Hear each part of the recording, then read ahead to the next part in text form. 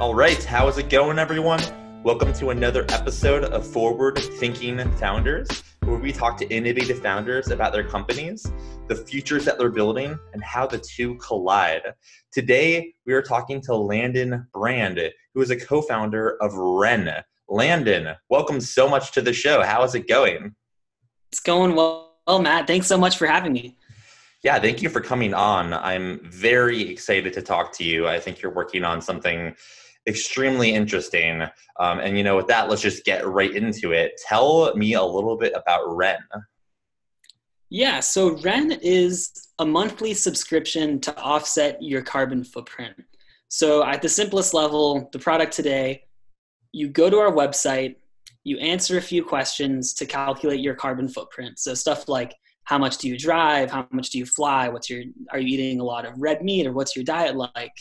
And then you choose a project that's planting trees or protecting rainforest or otherwise is sequestering the carbon that your lifestyle produces. And you fund it usually for around like $20 a month, something like that. And then you're effectively living carbon neutral. So that's where we're starting today. Really, we're just trying to figure out how can we reverse climate change? And we think that there's enough people who care here that we can start basically crowdfunding reversing climate change. This is fascinating. I'd love to know, where did the idea stem from? How'd you come up with the idea? Yeah, so the whole company is really just myself and my two co-founders right now. And we met in college and we started saying like, hey, we should probably do something about climate change. Like if we're going to spend our lives working on difficult problems that are interesting to us, like climate change is one that we really want to tackle now. Like we have maybe a decade to really start figuring this out. And so we just started coming up with ideas for what we can do. And the first thing we thought of was, well, hey, if everyone goes vegan, that's a lower carbon footprint. That seems really good. Like, let's just make a bunch of vegan food. And so that's what we did for a couple of weeks. We were just in my apartment. We made a bunch of vegan food, had this idea for like a vegan delivery only restaurant. And we were excited about it. The food started tasting pretty good, but we gradually realized like, even if we knock this thing out of the park, even if we get everyone in the country to go vegan, we're still pretty far from reversing climate change. Like this is one tiny part of like a 100-step solution. And we were looking around doing a bunch of research on climate change, and we're like, it seems like governments are not taking the action that they need to. Like it just seems like we don't really have a roadmap to reversing climate change. And that made us really worried. Like we're talking about climate change, which some people have their theories that like it's going to literally make humans go extinct, and maybe it won't do anything that severe, but it seems like it's the biggest problem that we're facing right now, and no one has the plan for how we're going to fix it. So then we started looking around more, and we saw different solutions. There's actually a website called Drawdown. Drawdown.org is the website. They have a book too. It's really good. That's basically lists out 100 solutions to reversing climate change. So stuff like planting trees, stuff like how much we could electrify the grid, how we could make buildings more efficient by using better insulation. Lots of interesting ideas that all add up to pulling down or preventing all of human-generated greenhouse gas. So we saw this list of like 100 solutions and just realized that the problem is no longer in the world of science and figuring out how to make a better solar panel or something like that. Like now we just actually have to go and do all of these things. And we realized that the biggest reason that we weren't doing more of it is because these projects don't have enough funding. So we just said, all right, maybe we can start crowdfunding it. And then we did. We launched our website just in June of this year. And since then, just a bunch of people have been signing up, sharing it with their friends, and it's starting to create a meaningful impact in funding projects that like plant trees, protect rainforest, use more efficient cooking stoves, etc. So walk me through as a potential user. Let's say I'm interested in offsetting my carbon footprint. So I sign up on your website, and then can you walk me through how I would become a user to eventually offset my carbon footprint? Yeah, totally. So first step is you answer a few questions about your lifestyle that help us understand what your carbon footprint is probably like. So simple stuff from like how often do you fly, all the way to more complex if you want to answer like how many kilowatt hours electricity you use and like what percentage of that is renewable, then you totally can too. And once you're done calculating your carbon footprint, you then look at the projects that we offer that are actually the solutions pulling down CO2 or preventing emissions. You choose one of these projects. So let's say you choose the project called Community Tree Planting. It provides funding for subsistence farmers in East Africa to plant trees on their land. Then you finish creating your account. We give you a bunch of tips for how you can reduce your carbon footprint. And then we send you monthly updates on how the project you're supporting is going. We try and give you as much detail into the project as possible. So stuff like, what are the GPS coordinates where your trees are being planted? Like, we get you photos every 18 months of the trees as they're growing, measurements of the tree trunk diameters, et cetera, to make it feel really real. And so you understand exactly what's happening. It's a very innovative idea, and it makes a lot of sense in that it is somewhat crowdfunding. You know, if I wanted to offset my own carbon footprint, I would go through this process, and I wouldn't have to fundraise, millions of dollars from other people. It would just be, I'll take care of my own my own challenge with the environment. So I think that's fascinating.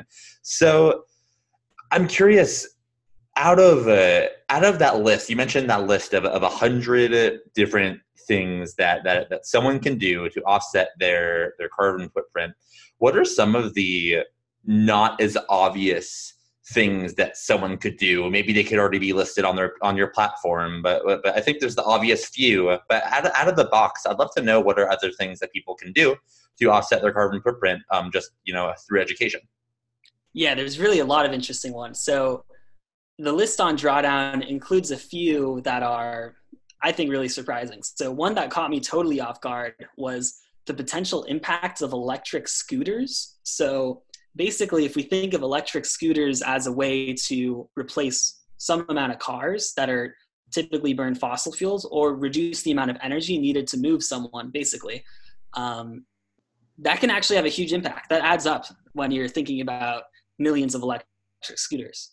Another one that's kind of interesting is, or maybe funny, is like if you take a lot of cow poop or a lot of this like manure from other ruminant animals that are eating a lot of grass, they have a complicated digestive process, and their manure is off-gassing methane over time. So methane is a super potent greenhouse gas. It's like roughly 40 times more potent than CO2.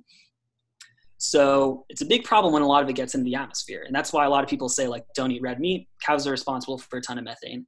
But if you put that manure in what's called like a methane gas digester, it can prevent that methane from escaping. And then you can use that methane as natural gas. So like we use natural gas on our stoves all the time here. And we can use that methane that's coming from literally like manure to power something. So that prevents the emissions that would have come from the methane. Because when you burn off that methane, instead of being methane that's super powerful greenhouse gas, it becomes normal CO2, which is still bad, but it's way less bad than if that methane had just gone to the atmosphere.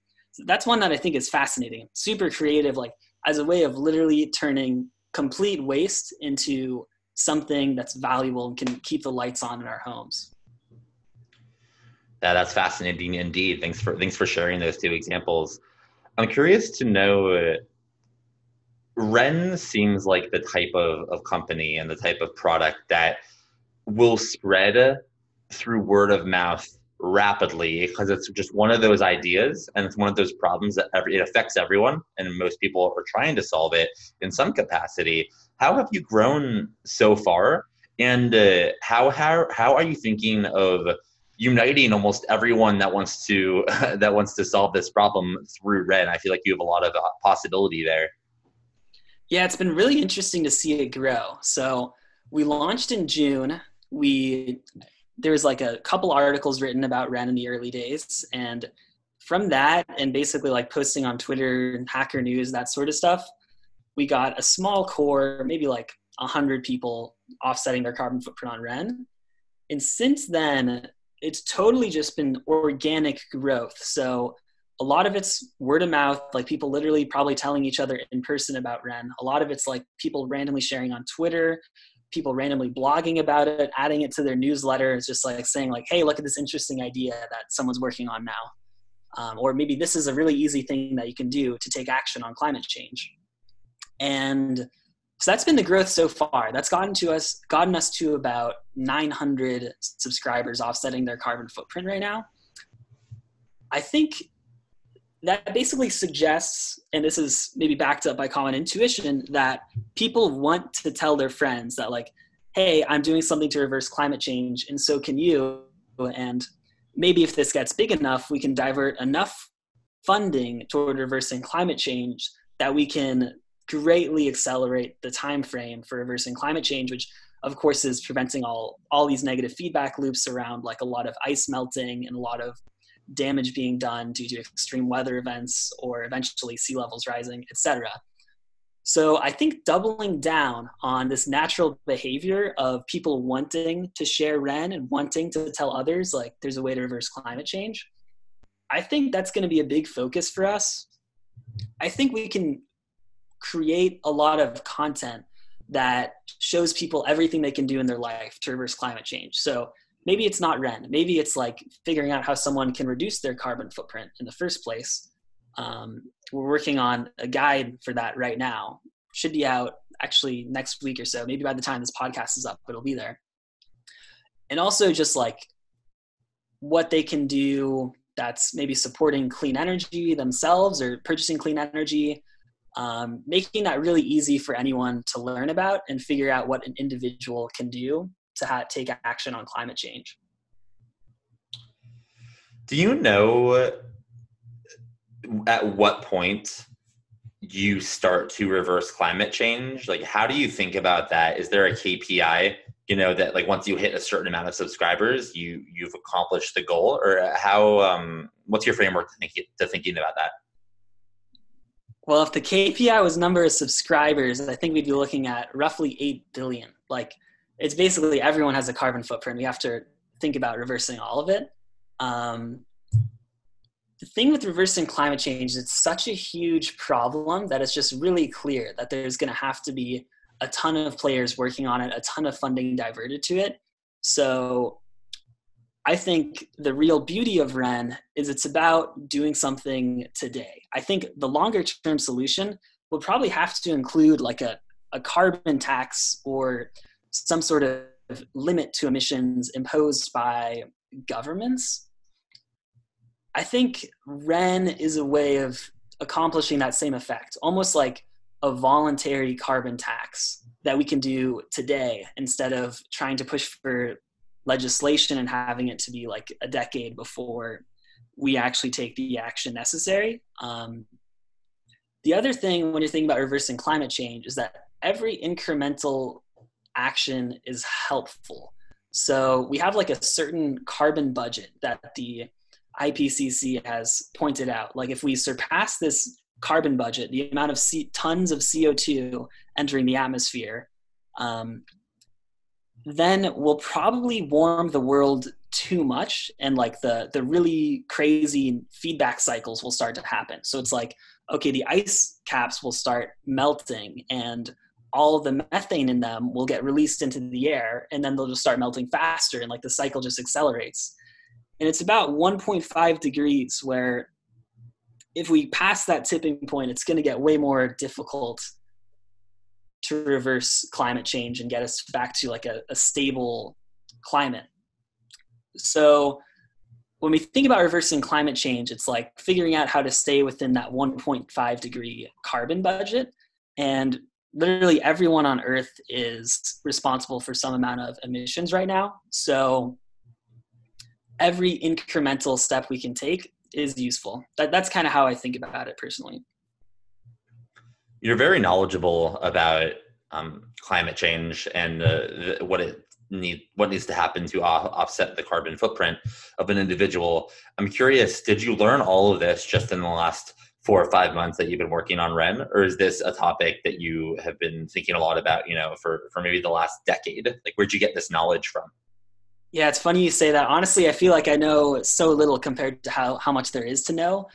I think the craziest part is with climate, like such a complicated system that even the best scientists can't predict it perfectly. So it's like this constant imperfection that we have in modeling what climate change looks like that makes it maybe really difficult to reason about. But anyway, to answer your question more directly, most of this I've learned in the past 6 months or so. So they tell you in schools, or at least the schools that I went to, about climate change. And they're like, oh, like there's this greenhouse effect. And as we burn more fossil fuels, the earth is going to get warmer and warmer. And so I always understood that, but I didn't understand the fundamentals very well. And so earlier this spring, I was like, all right, everyone's talking about climate change. I got to figure out what's up. Like, how bad is it going to be? Why is it really happening? What can we do about it? And so I watched a Coursera course all about the science underlying it. And that was just super enlightening, because I realized that the scary thing isn't that there's like a linear relationship between fossil fuel emissions and the amount of warming. The scary thing is that, like, we don't know what that relationship looks like. Like, if there's all these weird tipping points and non-linearities, and like some parts that are exponential, that could cause all sorts of problems for us. So it's been a really recent on-ramp. That's what woke me up to realize, like, this is actually really happening, and it could be really, really bad for humanity, and we got to do something about it. So since then I've just spent a ton of time, like, reading books like Drawdown, the one I mentioned earlier, that has all those solutions, or reading some of the more interesting research papers in this space. And it can seem a little bit intimidating, but actually a lot of it is interesting enough where it's not too difficult to read. So I'd encourage anyone out there, if you're interested, take a look at the science. It's like less hairy than you might think it is. It's fascinating how much you can learn in a short period of time, especially when something is so important. And I think anyone listening should take note of that, in that I would put myself in the category of knowing that there's a problem, but not necessarily knowing exactly enough to maybe educate someone on it or fix the problem. And what you're doing with Ren is you're almost making the problem and making the solution like easy to talk about. It's an excuse to say, oh, I'm offsetting my carbon footprint. Let me tell you how I'm doing it. And I think it's just such a fun and simple and impactful way to spread the message and spread the word. And more importantly, I think changing people's mindset of showing that they can do something about it. Like, we're not helpless, So I think that's very empowering in what you're building. Exactly. That's exactly how we feel too. When we talk about climate change, like, it's so often like doom and gloom and like, oh, how screwed are we? But there's also this other side that's like the beautiful world that we could live in once we figured all this out and really devoted the necessary effort to solving it. Like, a lot of these things are exciting. Like, renewable energy will be great, not just because it's not burning fossil fuels, but also because it'll dramatically lower energy prices if research continues the way it is now. So it's really like a beautiful end destination. It's just a question of how we get there. Absolutely. I have one additional question within this realm, and I have a couple outside of this scope. But I know that you just came out of the recent batch of Y Combinator, where you have 100 companies, 100 plus companies that are working on their own thing. And I'm kind of interested to know, is there a element of what you're doing where there are companies that think what Ren is doing is so powerful that they're adopting it for their whole company?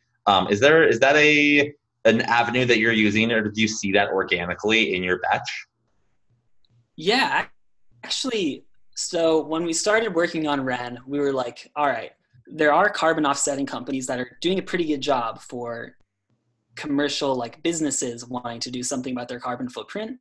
The challenge is if you're just a regular person and you want to do something about climate change, like it can be tough beyond like making a few obvious lifestyle changes. But as we launched the products, we started to see companies reaching out saying like, hey, I want to do something about my employees' carbon footprint. Like maybe we're a distributed company, or maybe there's some other reason that we really think that it makes sense to offset our employees' carbon emissions.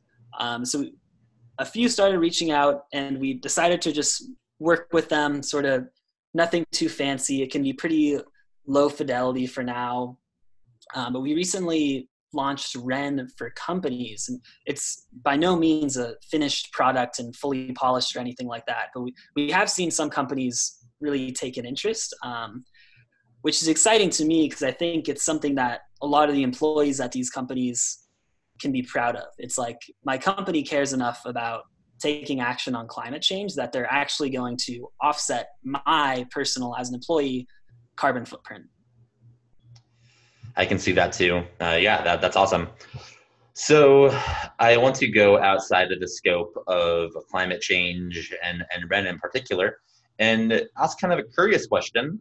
You are a founder of a startup in 2019. There are a lot of things to focus on in the world, a lot of trends that are happening and changing. I'm interested to know, is there anything happening in the world outside of climate change that you are interested in, or pique your interest, or something that you're paying attention to? Absolutely. One thing that comes to mind that's maybe related is like the role of companies in society, and just generally thinking about capitalism, and like how in some ways capitalism got us into the mess of climate change, but also maybe by implementing a proper carbon tax or some other similar system, capitalism could also help us get out of the mess of climate change. So it's like trying to understand a little bit about why capitalism has done pretty well, and also what are like these large flaws, like on failing to price negative externalities, or on creating this crazy like inequality challenge, or different levels of risk that are acceptable depending on your income.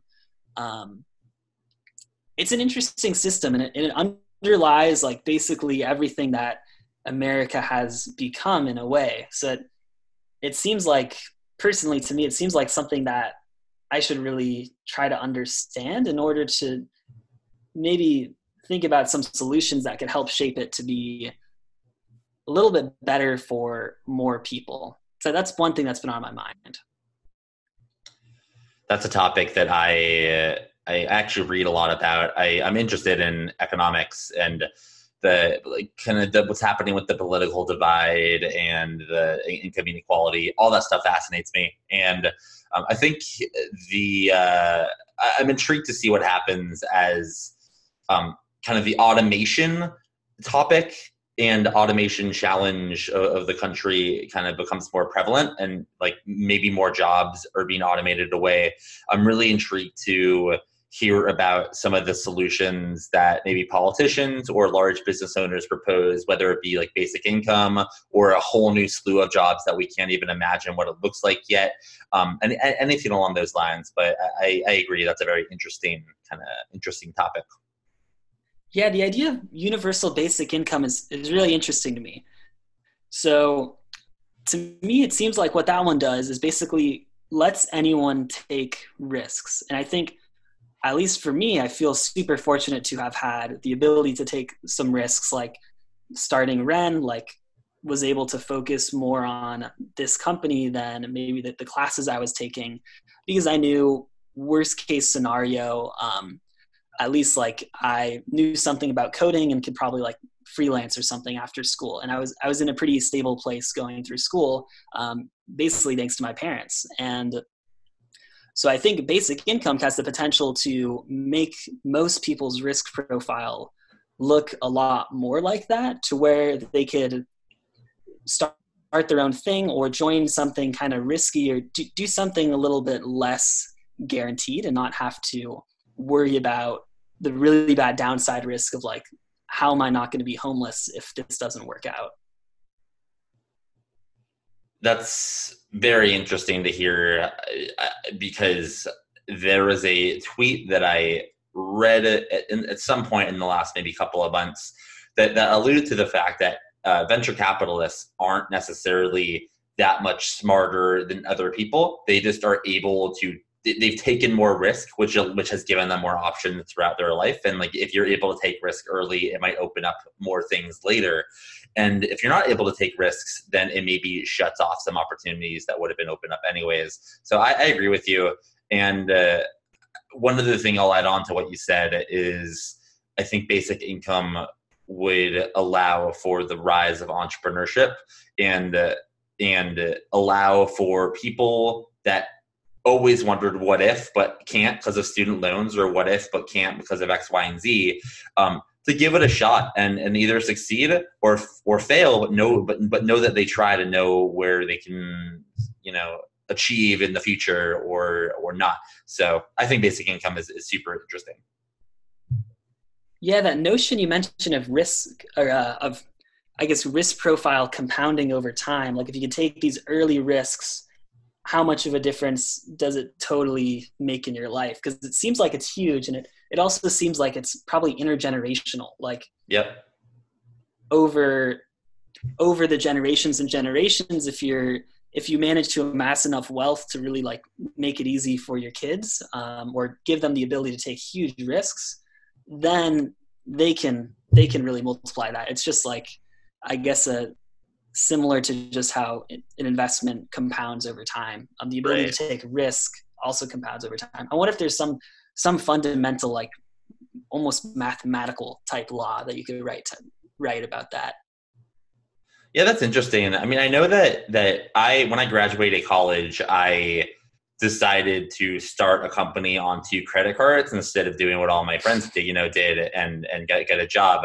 And that obviously had trade-offs. But here I am, my network is great. I've had some extremely valuable experience over the last couple of years, and I wouldn't have been able to get any of that if I wouldn't have decided to take the massive risk of starting a company on 2 credit cards. But at the same time, is the upside that comes from a risk worth the downside? I feel like your idea of like a mathematical equation to solve that probably exists somewhere. I'd be interested to see that if it does. I wonder if there's something about age here too. Like I'd imagine it's easier to take that level of risk. Like, first of all, a crazy amount of risk like that was super brave. But also it's easier to take that risk if you're younger, I think, because then if things don't work out, you probably still have time to get things back on track, and you don't really have too many responsibilities when you're really young. Like if you have kids, it seems crazy to start a business on credit cards. So maybe that makes me think that less people should shoot for a stable job coming out of school, and maybe unless that's what they want to do. But if there's a great time to take risks, seems like right out of school. Maybe I'm biased because that's what we're doing, but it seems to me like that's a good idea.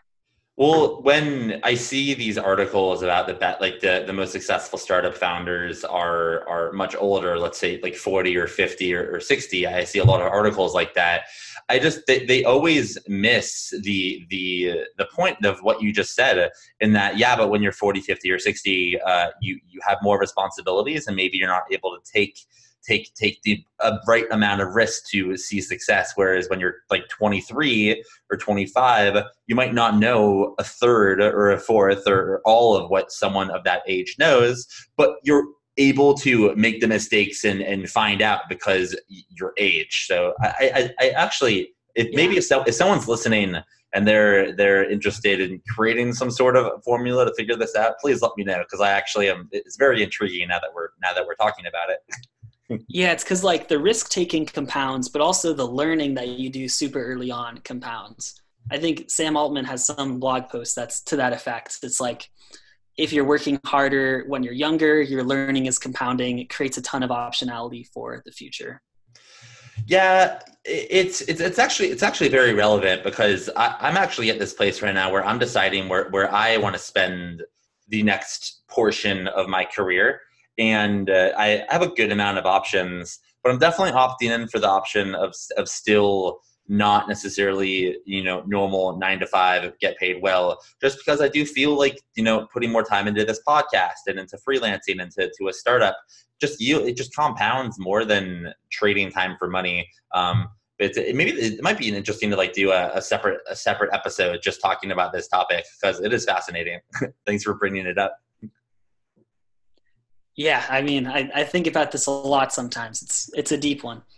Do you actually? I want to go down the rabbit hole just a little bit more. Please, yeah, let's do it. Do you think that at what do you have a theory on at what age or what level of commitment that you have in your life, whether it be kids, girlfriend, wife, or husband, anything like that? At what point are you able to mathematically say, oh, like I'm to the point where I can't take X amount of risk, but 3 years earlier I could have? Like, is that kind of the math equation you were referring to? And do you know of any model out there that helps someone think through what decisions they should make based on where they are in their life? That's interesting. I think even if I guess there's a tricky thing about risk. Like in some ways you could say that, let's say the founders of Airbnb were taking a tremendous risk. But in another way, they had like so much conviction that it was going to work, which is in a way why it did work, that it almost seems like they were taking no risk at all, if you're just depending on what your perspective is. I think most people who are kind of rational and objective or even irrational, but like sort of understand how society works, like it seems like they're taking these crazy risks. But I think if you have enough conviction in something, then maybe to you, it's not so big of a risk. I think there's also the question of like how badly you want to do something. So if it just feels like it's your destiny to take a huge risk, or what seems like a huge risk, I think you should absolutely go for it rather than worry about just the downside. So I feel like it's depends on someone's mindset, maybe more so than like the objective circumstances. Do you think that risk? I mean, risk changes throughout generations. Right now, I would argue that spending 4 years at a university it could potentially be more risky than spending those 4 years in the workforce. What are some other examples of risks that might have been risky to our parents? But if we did the same thing that they did, then it's actually it's risky in the opposite direction. That's really interesting. I think that university's example is super good because you pay to go to the university, at least most of the time. So, and you're not even getting the thing with the universities is that you're paying a lot. A lot of the times you take out loans, but oftentimes you're not getting that value back, and sometimes you're never able to recoup the loans. You're never able to pay it off because the value that the university is providing isn't there. So I actually urge a lot of people, depending on how entrepreneurial they are, to like try not going to college. And if you decide that that's not the good path, you can always try again. But like, I just think going down to college when you're an entrepreneurial type of person is a giant risk versus just going into the wild and trying to make it happen. Yeah, let's explore sort of the meta for why that is. So to me, it seems like the change took place making universities riskier because information became way more accessible, like through the internet, through like all these people posting really helpful blog posts, publishing books online. There's like Coursera type stuff that you can maybe learn most of the same information. So I wonder if the places where we'd see that same sort of risk profile shift over time would happen at like the forefront of anywhere that information was once the bottleneck. Because now it's more like the information is no longer the bottleneck. And also it's more like there's a fixed amount of attention that companies compete for, rather than instead like the fact of having anything being useful at all. Does that make any sense where I'm heading with that? I don't have a concrete thought yet. Just it makes sense. I mean, it makes sense. I just think the internet, like for the longest time, humans didn't have something like the internet, and which means they hadn't had democratization of knowledge and education. But now that we have had that only in the last 2 decades, that might be like, it might be almost easier to take more risks because we have more knowledge, and knowledge is power. That's kind of what I'm hearing from what you're saying. That's super interesting. Yeah, it's almost like having that knowledge just totally de-risks it. Right. That's exactly right. Yeah. Whereas once you had no idea like what it looks like to start a startup, for instance, like now, I mean, Y Combinator has like their whole startup school thing. Like it's so available these days. It's actually interesting you mentioned that. I have one more thing, and then I want to bring it back with a couple more questions, and then we can wrap it up. But what you just said is interesting, because on the last podcast episode I was recording, we were talking about how easy it is to start a company now because of all these resources. But at the same time, if it's easy to start a company, it's becoming much harder to scale a company and get the attention because so many people are competing for it. So I just think the supply and demand of these types of things are interesting. It just goes back to economics. That's totally true. Like, I think one example in the e-commerce or like subscription service space is that the CAC, for the cost of acquiring a customer, has historically gone up on like Facebook, Instagram, like these social channels, as there's more like direct to consumer e-commerce brands that are all competing for the same like target audience of usually people with the money to spend to buy a lot of stuff. So it, like you said, like it's in some ways way more difficult to start that sort of company now, even if the fundamentals of like actually becoming a company, actually like, you know, setting your bank account, actually like building a product, everything like that is much easier now. It's so competitive depending on your space. So if you can find a new space and sort of target like this blue ocean, like, yeah, now's a really good time to be there. Agreed. Because CAC will be low, the need will be high, and you just run as fast as you can before other people find the space. Totally. Yeah.